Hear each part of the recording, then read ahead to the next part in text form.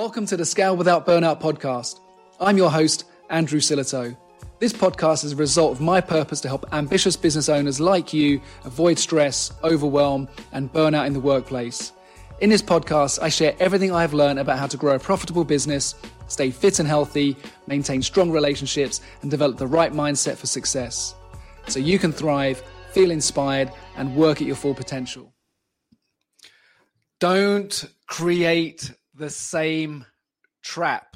Now, most business owners that start their own business are usually trying to get away from the controlling, workaholic environment or power-hungry people, people, leaders that are creating a business that are following power. They're addicted to the power, whether it's in a reasonably larger size, small to medium-sized business, or a corporate organization where people are just obsessed. They've got that workaholic mentality. They're all in, very conscientious. They want to do good work, want to do quality work, but they expect everyone else to follow suit, to follow that power, to follow that hierarchy.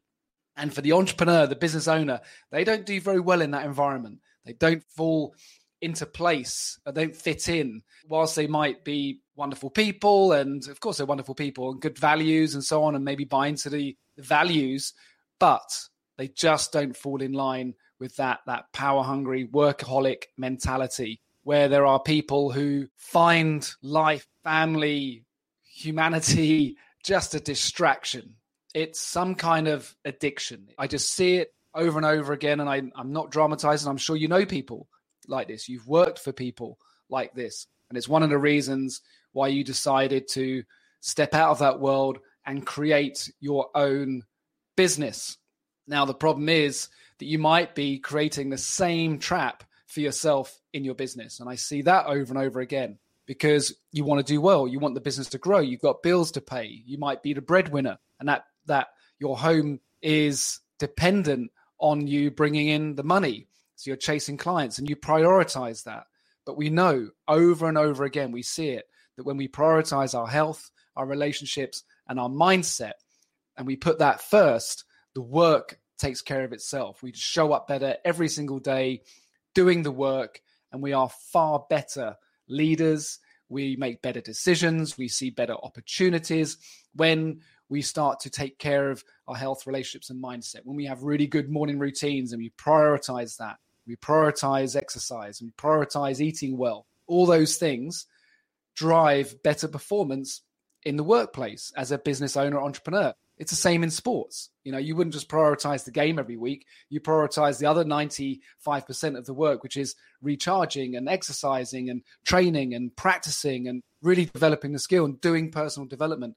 And being a business owner is no different, but it's so easy to get lost in the same trap. And the worst part is you might bring that stress to the business, which is fine when you're a solopreneur to a certain level. It just affects your health.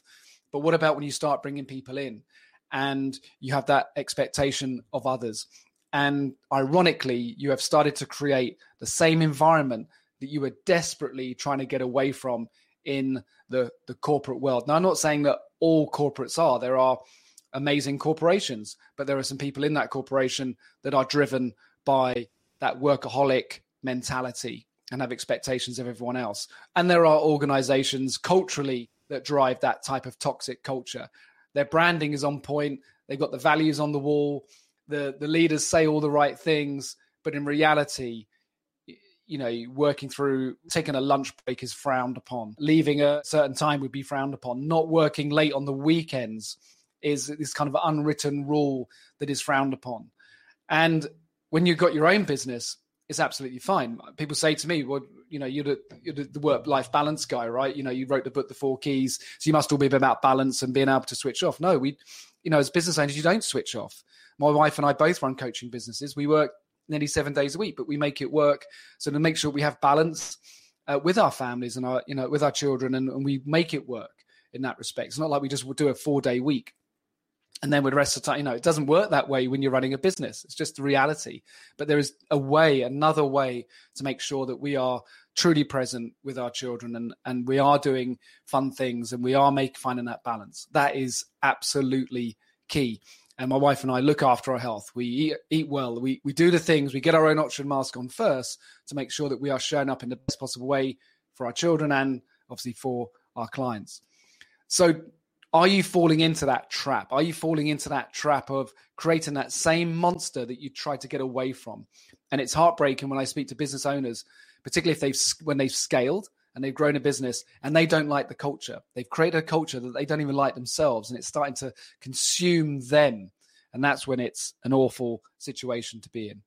So what do you do to step back and acknowledge that at a conscious level that you need to make some changes in your business, in yourself, in your leadership, and not to be running on autopilot, being unconscious to all these things, being unconscious to the fact that you're so all in your business that these other things around you, that the things like family, health, etc., are a distraction.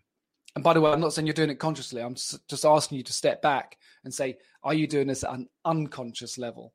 Because it's important to spend some time stepping back and taking a good hard look at yourself, speak your truth, and be brutally honest with yourself. That are you doing the things that you set out to do when you started your business? That is it for today. Take care, stay well, and until next time. Thank you for listening to the Scale Without Burnout podcast. For more free resources and content on how to grow and lead your business and become the best version of yourself, head over to andrewsillitoe.com.